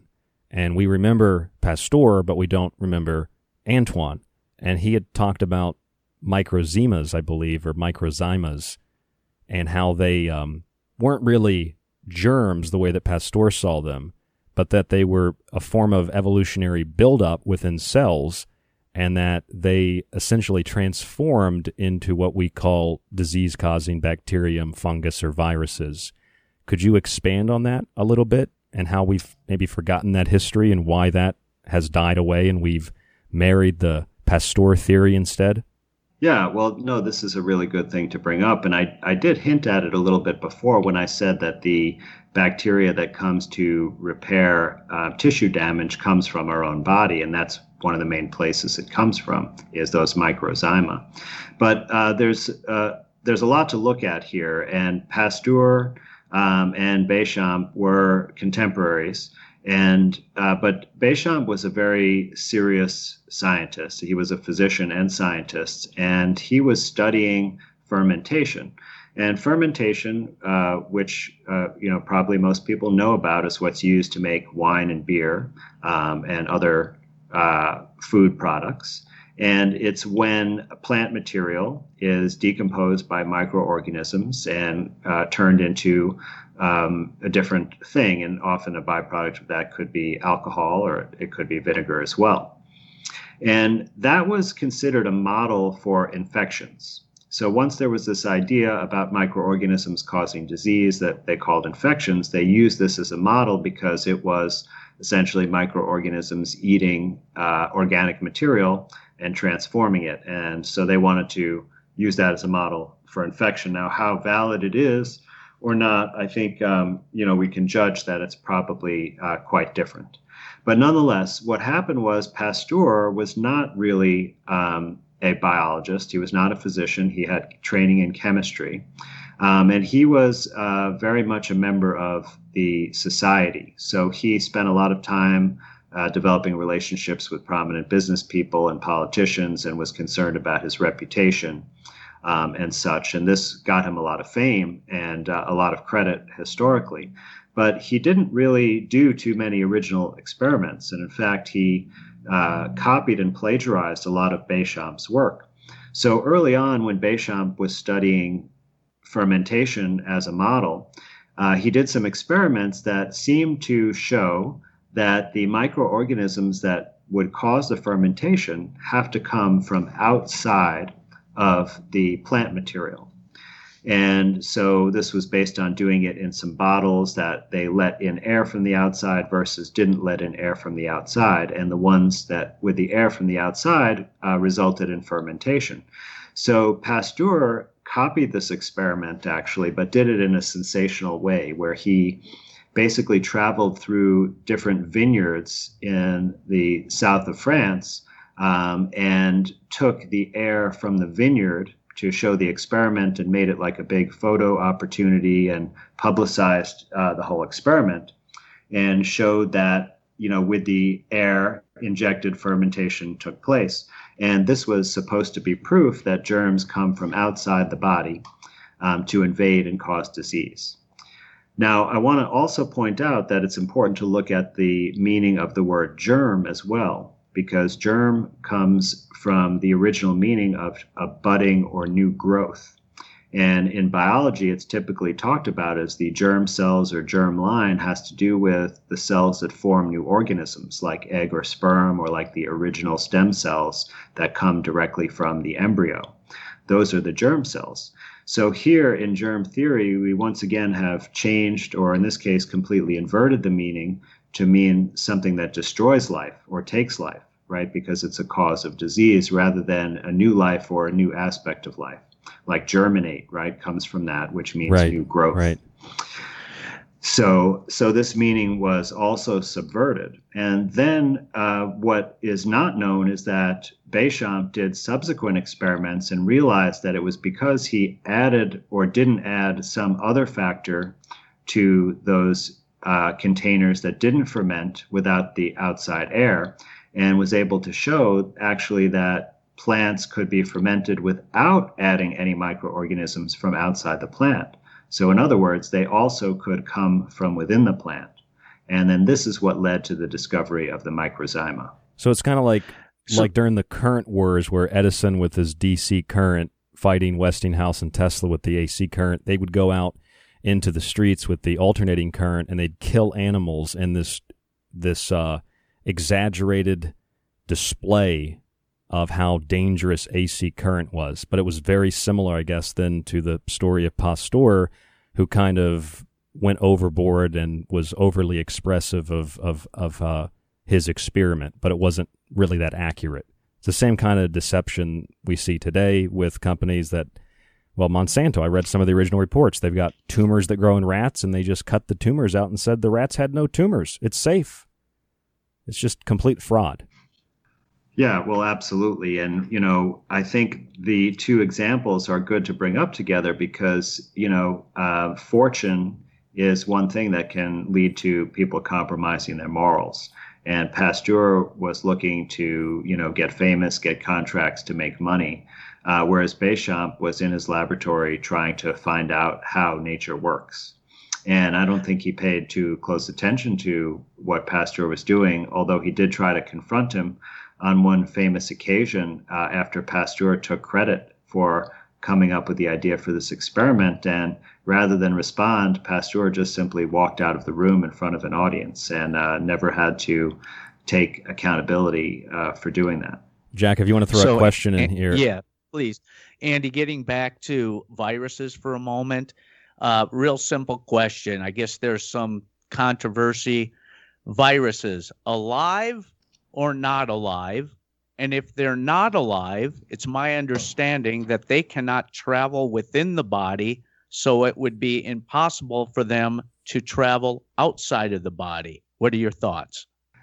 Well, this is a little bit of a challenging question to answer truthfully, but I want to give it as honest an answer as possible. So I want to say that there actually is no virus in the way that we're told it exists. So in other words, there's no particle made of genetic material and a protein shell that causes disease, period. Not one. Not one has been isolated or shown to exist with any scientific certainty. There are a variety of different kinds of particles, and some of them do contain genetic material, and they have a lipid bilayer membrane that has surface proteins on it. And one type of particle that has been pretty well characterized like that is exosomes. So exosomes, if you want to ask the question, are exosomes alive or not? When I studied biology, I was told that there are several properties that determine if something is a living organism or not. And those properties are the ability to have reproduction, locomotion, right, which means move on their own, respiration, metabolism, and perhaps one or two others. And these particles don't have any of those properties. They're essentially just packaged chemicals. And even if you look at, there's other packaged chemicals in our body, for example, like cholesterol is packaged into lipoproteins. That has a specific structure involving several different chemicals. So I think that whatever kind of particle you're talking about, that essentially you're just talking about a package of chemicals. So it would be maybe the equivalent of us holding a parcel, like in the scale of humans, right? So it would be like a package, right? A package has the outer part, which is usually a box, maybe some wrapping. Inside are the contents, which would be like the genetic material. And then there would be an address or a routing label on there, which would target it to a certain location. So exosomes and other similar particles are essentially like that. They have receptors that is like the address label. They have a membrane, which is like the box. And then they have the inner contents, which would be some genetic material and possibly some proteins. So it would be equivalent to that. So completely inanimate, passive object or material. Andrew Kaufman is our guest tonight. We got to take a break, Jack. We'll be right back on The Secret Teachings. Save that thought, Jack. Andrew Kaufman, our guest this evening. I'm Ryan Gable, your host. This is The Secret Teachings, and this is The Fringe FM. Check out the network website at thefringe.fm and our website at www.thesecretteachings.info. rdgable@yahoo.com is the email. Don't go anywhere. More after this.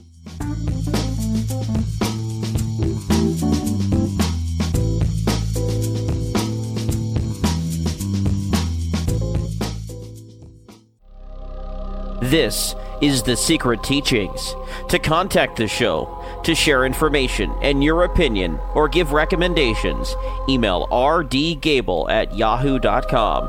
Visit the Facebook page at facebook.com/thesecretteachings or our website, thesecretteachings.info. Here at the Secret Teachings radio show, we're going on 11 years broadcasting. It's been a long run, and I hope that there'll be a lot more to come. In 11 years, we've acquired a massive amount of shows with hundreds of guests, thousands of timeless subjects. You can access that entire archive right now when you subscribe on our website at thesecretteachings.info. Now, all you have to do, it's very simple, is visit www.thesecretteachings.info.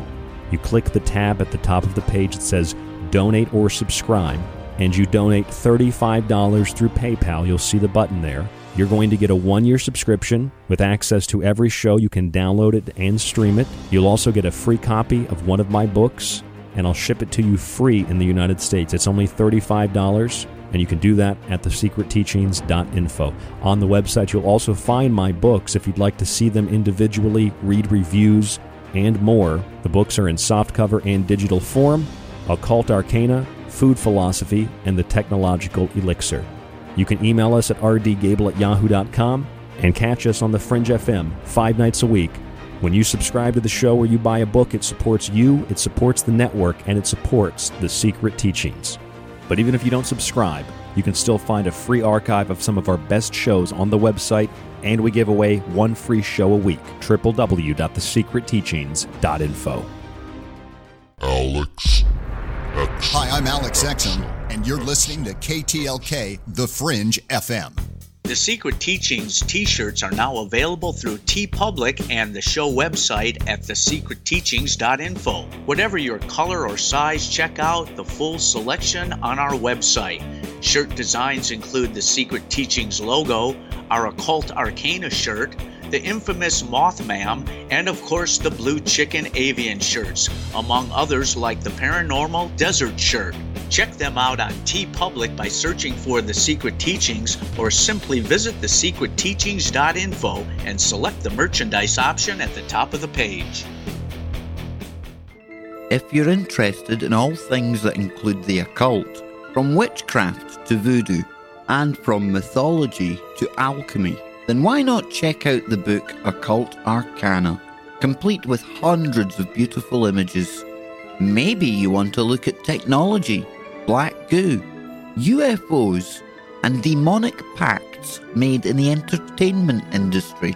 Check out the technological elixir, black goo, transhumanism, and invoking AI. Or if that's not enough and you want a practical look at food, lifestyles, and ingredients, even those in your pet food, with free solutions to better health, then check out Food Philosophy. All three of these books are available in softcover or PDF at www.thesecretteachings.info. That's where you can read reviews, see pictures, and even order yours today. It not only supports The Secret Teachings and Fringe FM, but most importantly, it supports you. The truth is out there. There's something out here. And so are we. KTLK Digital Broadcasting, The Fringe FM. I'm Ryan Gable of The Secret Teachings Radio Show, and you're listening to KTLK Digital Broadcasting, The Fringe FM. Check out my show, The Secret Teachings, Monday through Friday, right here on The Fringe, 11 p.m. Pacific, 1 a.m. Eastern, U.S. time.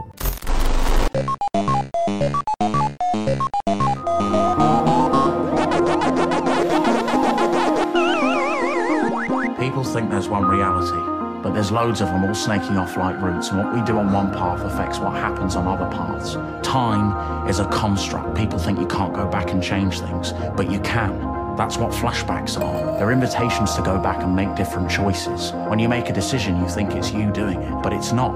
It's the spirit out there that's connected to our world that decides what we do, and we just have to go along for the ride. Mirrors let you move through time. The government monitors people. They pay people to pretend to be your relatives, and they put drugs in your food, and they film you. There's messages in every game, like Pac-Man. Do you know what PAC stands for? PAC, Program and Control. He's Program and Control Man.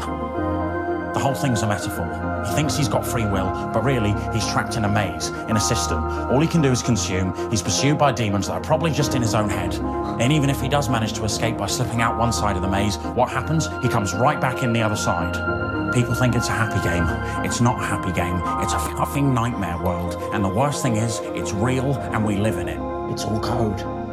If you listen closely, you can hear the numbers. There's a cosmic flowchart that dictates where you can and where you can't go. I've given you the knowledge. I've set you free.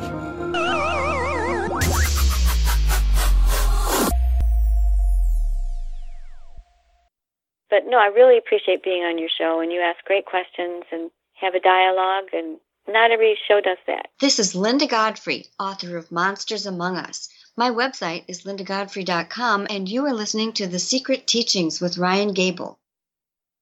I just wanted to thank you and tell you what a delight that program was. It was one of the most fun interviews I've had. Hello, I'm Sandra Fecht, counselor in trauma and satanic ritual abuse. You can reach me at Sandra Fecht, F as in Frank, ECHT.com. You're listening to Ryan Gable's The Secret Teachings.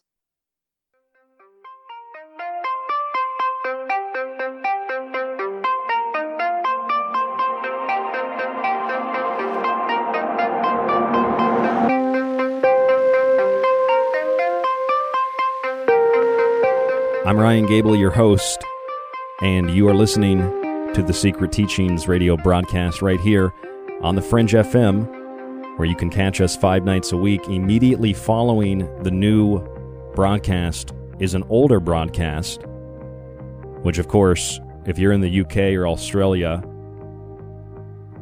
it's a drive time broadcast. For those of you who can't listen to the show, there are replays throughout the week on the Fringe FM, or you can simply visit the website www.thesecretteachings.info and subscribe to the archive. But even if you don't subscribe, there are still a number of shows available. And I'm usually a pretty nice guy. If you ask me, hey, can I get a copy of that show? Even if it's in the archive, I'll probably send it to you. I even give away a lot of free digital copies of my books sometimes as well. It's all on the website, www.thesecretteachings.info. I like the honor system here on the show. It seems to work out very well. If you'd like to contact us, rdgable@yahoo.com. That's rdgable@yahoo.com. I don't care what you think or where you're from or what you look like. If you have questions or comments, maybe you'd like to be a guest, maybe you're a musician, you'd like us to play your music on the show, shoot us an email. We'll see what we can work out. rdgable@yahoo.com. Again, our guest tonight, Andy Kaufman, MD, a natural healing consultant. He's also an inventor. He completed his psychiatric training at Duke University Medical Center, and that's after he graduated from the Medical University of South Carolina. He also has a BS from MIT in molecular biology. And to start this final segment on the broadcast this evening, we've had Andy through the entire broadcast, so you've missed an hour and a half or so if you're just joining us. This show will be free after the initial airing on the website at thesecretteachings.info. We wanted to talk a little bit about current events pertaining to something that obviously I think a lot of us are tired of hearing about, COVID-19. And then we'd like to talk a little bit about a number of questions that we'll kind of submit in rapid-fire form to Andy. When I say we, we're also joined by my good friend and co-host, Jack, from the Messenger of Information website. So let's start there, Andy. What do you think about COVID-19? I'm sure you've explained this hundreds, maybe thousands of times. Is there anything else that you'd like to talk about? Maybe you haven't gotten into too much detail about anything that maybe is off limits on other shows. I don't know. You've got the floor, my friend. Well, thank you. I know people are tired of hearing about it, and I'm definitely tired of talking about it. But, I've talked about it at length, and essentially my main points are that the scientific papers that claim to have identified and isolated a new virus have actually not done that because of the procedures that I talked a little bit about earlier. But in addition to that, they have certainly not proven that even if they found something, even if it was a virus by some unknown mechanism, that they have certainly not established that it causes any disease. And in fact, right in the conclusion sections of the papers, they say this outright. So there's basically been all of these policies that have been enacted, which has turned the world completely upside down, without any clear scientific evidence to justify it whatsoever. Even though Fauci said we don't believe in science, he didn't provide any information. He said, you don't believe in science if you don't trust me. So are you anti-science, Dr. Kaufman? Well, I'm extremely pro-science, but I look at science in the way that it's supposed to be practiced. There it is, which means that if you have a scientific theory and you provide some evidence for it, well, that's great. And then it becomes the job of all the other scientists in looking at that area to try as hard as they can to disprove that theory. And if the theory holds true with all the effort of trying to disprove it over time, then it stands up and it may even become what might call a scientific law that's accepted as a fact. But until that's done, then it still remains a theory. And what we've essentially come to the state of our scientific inquiry is that no one questions anything. They simply do more research based on the theoretical assumptions and basically as if it's been proven. It's dogma. And this is true. You're right. This is true with germ theory. And so I refer to the virus dogma as what the explanation is about viruses causing diseases. Then let me ask you this. What exactly is, in context with how we typically define the wording, what is a biological weapon then? And is it possible that if bacterium is pleomorphic in the sense that it changes based on environment and can become maybe quote-unquote toxic by some definition, that in a biological weapons laboratory, let's say, bacteria can be turned into something that is perhaps, let's say, aggressive or dangerous based on an artificially, chemically induced environment that does make it poisonous, and then that's released? What are your thoughts on that? Well, this already happens in the context of our bodies. So there's an illness called C. diff that many people may be familiar with, and it stands for Clostridium difficile, which is a certain type of bacteria. Now, this bacteria is a normal constituent of our colon. Okay, so it's there normally all the time in certain numbers in balance with all of the other species. When we treat people with broad spectrum potent antibiotics, which are used very frequently for all sorts of illness, what can happen is that all the other species that normally coexist in harmony with the C. diff bacteria are killed and wiped out. And there is this hostile environment created by the poison antibiotics. So it may make the Clostridium or the C. diff change its behavior to become more invasive or virulent. And it also allows it to proliferate because it's one of the only species that survive the antibiotics. And now all of these extra resources are available to it. And when this happens, it causes this life-threatening disease called pseudomembranous colitis, which is a long word to say. That's why people just say, I have C. diff, or my grandmother got C. diff. And so this is an illness basically caused by the artificial disruption of a bacteria to make it something that would cause disease. But it's not really the bacteria that caused the disease. It was the antibiotics that caused the disease. Now, I don't think that it would be easy or even possible to replicate this in a laboratory, because it's based on the environment where the bacteria lives that the insult occurs. So in other words, if you created a more invasive form of C. diff in a laboratory and then gave it to a person who had the normal balance of microbes in their colon, I don't think that organism would do anything. I think it would just get flushed out because it didn't have access to all those extra resources in the context of everything else being wiped out by the antibiotic. What are they doing in these labs then? Are they just watching TV? Well, I don't know exactly what they're doing in the laboratory, but I think if you wanted to make a weapon that would affect a large number of people, it would be much easier to poison the water supply or the food supply Maybe than to develop some kind of biological weapon. Aerosolize something and spray it? Yeah, of course. That type of thing has been used extensively in warfare, right? In fact, chemotherapy was made from those kind of chemical weapons that were used in World War I and World War II. That's right. But so if I were, I think there might be a way to, use exosomes to make some kind of weapon, possibly, but it would be an extremely expensive and laborious task, and it's hard to say how much damage it would do, whereas it would be really simple to put some kind of poison in, building ventilation systems in the water supply, spray it in the air.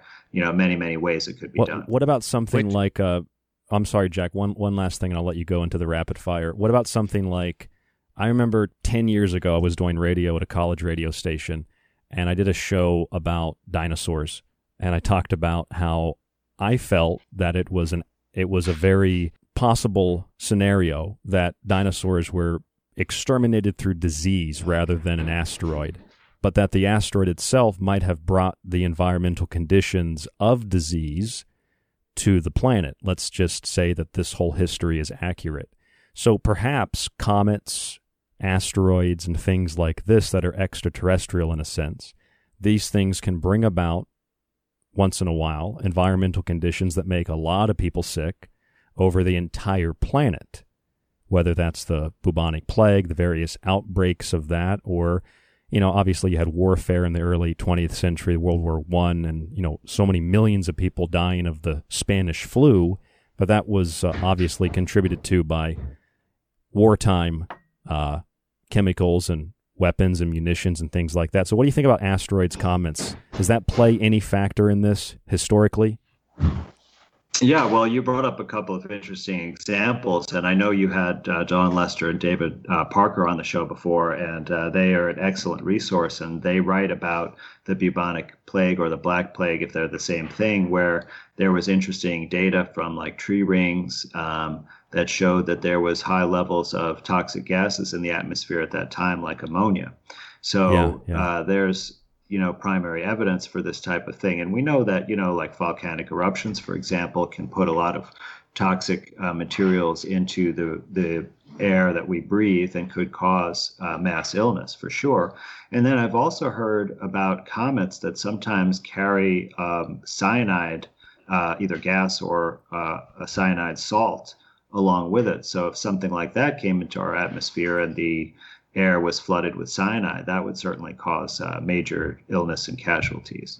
So I do think that these type of cataclysmic event could certainly bring out a massive, worldwide illness or even significant mortality. Yes, it certainly is possible. So I'm under the impression and the mindset that there is actually no COVID-19 virus. To my knowledge, there's been no government or public health agency that has proven the existence of COVID-19. I believe it's just a psychological warfare against all of humanity.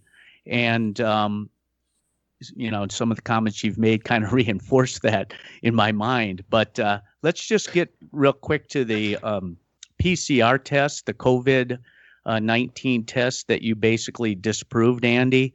And you brought up, something that most of us had never heard about, exosomes. Okay, so the biochemist Kary Mullis was the one that invented this PCR test. He won the Nobel Prize in Chemistry in 1993. And from what I've heard, he was quoted on numerous occasions to say that the test was not designed and does not diagnose viruses. So I'd like to have your comment on that first. And then secondly, I'd like to know, has anyone tried to debunk your conclusion about the PCR test and exosomes? Yeah, good questions. And I can start with the latter. And I think there have been many people who have tried to debunk many claims that I've made. But whenever I've looked at this material, and I try not to spend a lot of time because it's not very rigorous or serious. So in other words, I haven't heard any strong, serious arguments, and there has been a lot of ad hominem, like people questioning whether I'm a doctor or even resorting to name calling and things like that. But I think there's a very important logic principle that applies here. This is known as Hitchens' razor. And essentially what it says is that if a claim is based on no evidence, then you don't need any evidence to dismiss the claim. And so the claim that there is a virus that causes a new disease has no evidence behind it. Therefore, you don't need any evidence to dismiss it. So neither is it my responsibility to disprove it. And anyone else who wants to disprove me, what they should instead do is try to prove that there actually is a virus that's been shown to cause disease. And if they present me with evidence of that, I'd be happy to look at it very seriously. And some people have, but I think in all the cases so far, what they have not fully understood the evidence that they present me. Like they send me a paper that in the title says one thing, but the people didn't read the paper or didn't understand what they were actually doing, because this is a major problem in scientific papers, is that it says one thing in the title, but then it doesn't back it up in the body of the paper. And so in that case, you just disregard the title because that's meaningless. But what you have to do is look at the methods and the results and say, well, does this experiment and these experimental results support what is said in the title, and if it doesn't, you dismiss it. That is. I'm sorry to cut you off, but I wanted to add something. I don't know. Did you see the story about the doctor, scientist who supposedly detected that COVID-19 can spread up to 26 feet? Did you read or hear about that study? No, I'm not familiar with that particular one. This was exactly what you're saying. I talked about it on the show. Someone who was debating me on the subject of masks and asymptomatic carrying of disease sent it to me, and they said, see, this proves that you're wrong. And the headline, it was a USA Today article, it said something to the effect of COVID-19 spreads up to 26 feet in, sneezing in droplets. But if you actually read the article, the scientist who conducted the study said that they could not detect COVID-19 in the droplets. All they were able to detect was that when you sneezed in the right environment, it spread up to 26 feet. So that brings into question two things. One, exactly what you just said. The headline is useless, and if you read the actual study or the article, it says something entirely different. Most people don't read that. And the other thing is, if they say you have to wear a mask unless you can social distance, and if you're social distancing, you're about 6 feet away, right? Well, if you're 6 feet away and you're social distancing, but the virus can spread 26 feet, then shouldn't you have to wear a mask even if you are social distancing? None of this stuff makes sense. Yeah, well, there's all sorts of contradictions, right? It's like you can contract this illness at a small locally owned business, but not at a big box store. Yeah, or that's amazing. You can contract the illness by protesting against lockdown and house arrest, but not against protesting racial injustice. Yeah. So, these are just clues that there actually is no science behind these recommendations. And a more clear-cut example is if you go on the CDC website, they have an article there recommending the use of masks, and they have a reference section. But if you examine the articles in the reference, not one of them provides evidence that masks are beneficial. Right. And if you look at the British Medical Journal, or JAMA, there are two particular studies, very specific studies, that talk about masks being not only useless in the settings that we're using them in, but actually potentially dangerous. And if anybody would like to see those, they're on our website, but I can also send you a whole stack of documents through email if you're interested in seeing that, or the chemicals that are being used commonly to supposedly kill the virus. I have that information as well. But I just wanted to mention that. Continue, if you will, Andy. Yeah, no, these are all good issues. And I want to actually guide you and your viewers, if you're not familiar, to Professor Ioannidis' article from PLOS 1. And this, I think, is, I want to say 2010 or 2014, but it's been around for a few years.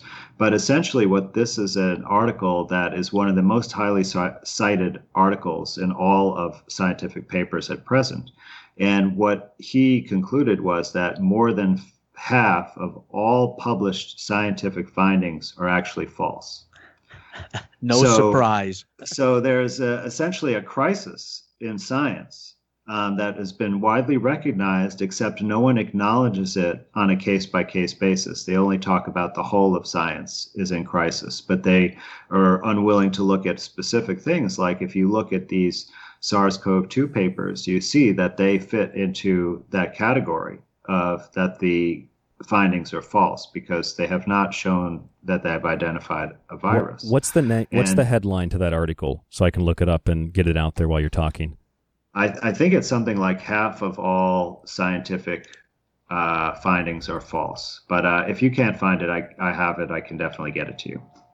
I think, why most published research findings are false. That's the one that there comes you go. up. Yeah, that's the one. Got it. I've got it linked up on the website now, www.thesecretteachings.info. And also, Jack, I know you remember this. Remember James McCanney, the independent scientist we've had on? Yes, he's awesome. Yeah, 3 years ago, he was, I think, referring to this article on the show and was talking about how most of it's just fake. It's all false. So anyway, just something I remember you and I talked about. But anyway, Andy, if you'd continue on what you were saying. Yeah, so So it's important to have skepticism when you look at this, and it's important to read the details because there are so many inconsistencies. So I wanted to answer your question about the PCR test, and I think there are two different ways to look at this. So the first way, which you brought up, is essentially let's look at the limitations of the procedure itself. And Carrie Mullis did say, caution that it should not be used for diagnostic purposes of an infectious disease. And the reason for that is because what PCR is, it's a way to amplify an extremely tiny amount of genetic material, but only generally a small piece of genetic material. And what happens is that you have to be looking for a certain sequence of genetic material. So you have to already have an hypothesis of what you're looking for. And you develop specific probes that essentially is like the starting template for a process of duplication to occur or amplification. So like, let's say that, for example, you had, a stack of 500,000 paper clips of different sizes and colors, and you were looking for ones that were a small size that were blue. And so you'd have like a matching color that would somehow bind to a blue one. Out of all the others, it would only bind to blue. And then it would turn that paperclip into 2 paperclips. And then you add another special probe that binds only blue ones, and it turns 2 into 4 the next cycle. And you keep doing this until there's enough blue paper clips that you can look at the pile and pick them out. So now you can find them and show that they're there, and you could further analyze the paper clips. You could measure their size and such like that. And so it's a way to have a hypothesis, to be looking for something that's present in tiny, tiny quantities, and pick it out of a big, messy mix of other stuff by amplifying it. So this is essentially the procedure. Now, if you're going to use it to look for, let's say, the genetic material of a virus, it's important to recognize, one, it doesn't find a virus at all. All it can amplify is a piece of genetic material. So you have to know where that genetic material that you're looking for comes from first. And that's the other area that I want to talk about, the PCR, because it's never been identified where this genetic material comes from that they're testing for.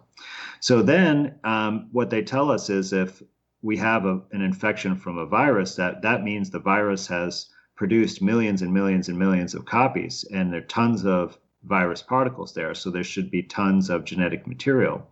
So why should we have to amplify it if there's a ton of it there?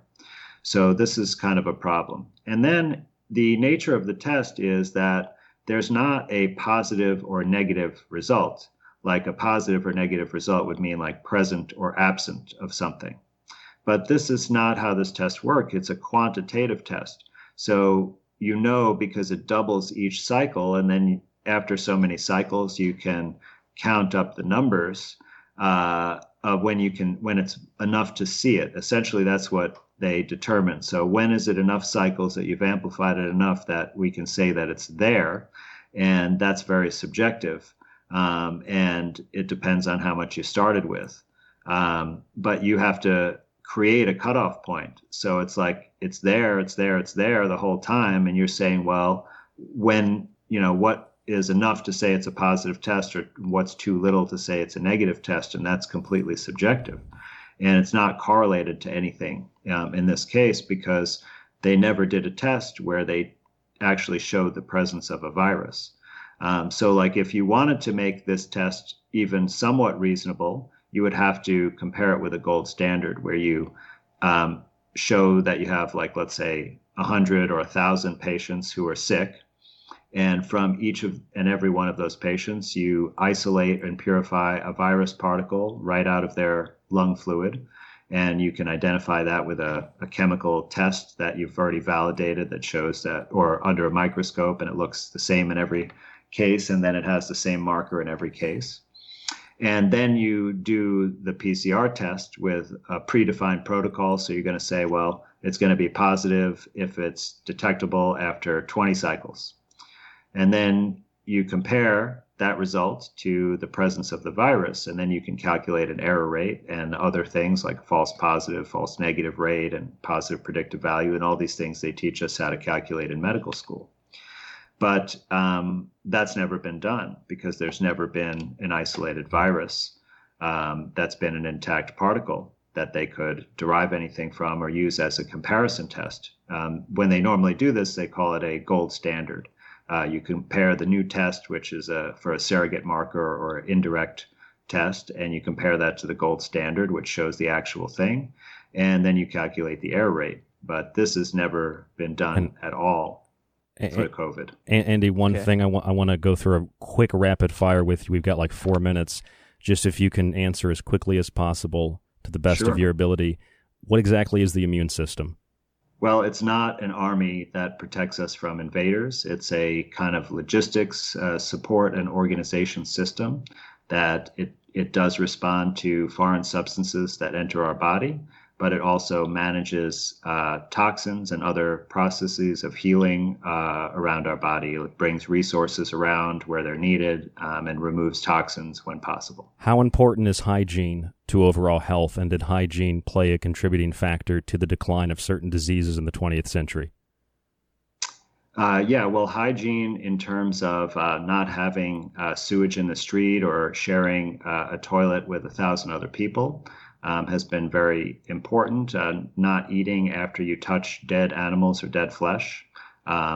But hygiene in terms of using chemicals that kill all bacteria like hand sanitizers and things like that has not been shown to result in any benefit. And the last one, real quick, supplements, your opinion on that, yes or no? Is it beneficial sometimes? And I think that also filters into another question. What can we do to be healthy, if you can sum that up in like less than a minute? Well, supplements are often used as a substitute for pharmaceuticals, and you're not going to just like take the right supplements and heal an illness. It's more complicated than that, but of course there are a role for supplements. I generally talk about the things that are most natural and often not even in a pill form or other manufactured form. What it takes to maintain health is healthy relationships, clean food, enough water, clean water, minimize exposure to toxins, do some ongoing cleansing, get out in the sun, and move your body. So basically not staying indoors under lockdown, not social distancing, not wearing a mask, and not using toxic chemicals to protect yourself from a virus that hasn't been identified or isolated. Yes, all those things would degrade and adversely affect your health. Jack, if you've got one question really quick, and then Andy, if you can left. answer it just as quick, please. Andy, what are your thoughts on Dr. Judy Mikovits' commentary? I'm guessing you're familiar with her work. She seems well-intended, but it seems that she believes in the germ theory. And I believe it was a recent video that she is claiming that the COVID vaccine will kill approximately 50 million Americans. Are you familiar with her, and what are your general thoughts about her and her work? Yes, well, I was on a roundtable discussion with her. I think you might be interested in seeing our contrasting views. Dr. Mikovits did agree with me fully that there's no virus that's been isolated or shown to cause COVID-19, so we do agree about that. And we also agree that the upcoming vaccine will be responsible for a lot of adverse effects and probably deaths. I don't know how she estimated a particular number, but I expect also that it could be quite significant. All right, Andy Kaufman, our guest this evening. Thank you so much for joining us, Andy. And Jack, thank you for joining us as well on the show tonight. You're welcome. Great talking with you, Dr. Kaufman. Keep up the great work. Oh, thank you so much. It was really a pleasure to be here. Yeah, Jack and myself, we're behind you in spirit, and we really appreciate what you do and taking the time to talk with us and our audience tonight here on The Secret Teachings. Right now, on the Fringe FM, 5 nights a week, Monday through Friday, another show airing immediately after. If you'd like to get access to every single show, you can do that by subscribing on the website. It's only $35 for a whole year. That gets you access to every show, great guests, timeless subjects, and you get a free copy of one of my books, which means that for $35, you get a 1-year subscription, and you could get the brand new copy of my book, Food Philosophy, which has a new introduction by Don Lester and David Parker, authors of What Really Makes You Ill. They were kind enough to write that for me. And it supports the show, it supports the network, and it supports you. Stay safe, stay informed, and we'll talk to you on the next broadcast. rdgable@yahoo.com. Send us an email, stay in contact, rdgable@yahoo.com, facebook.com/The Secret Teachings.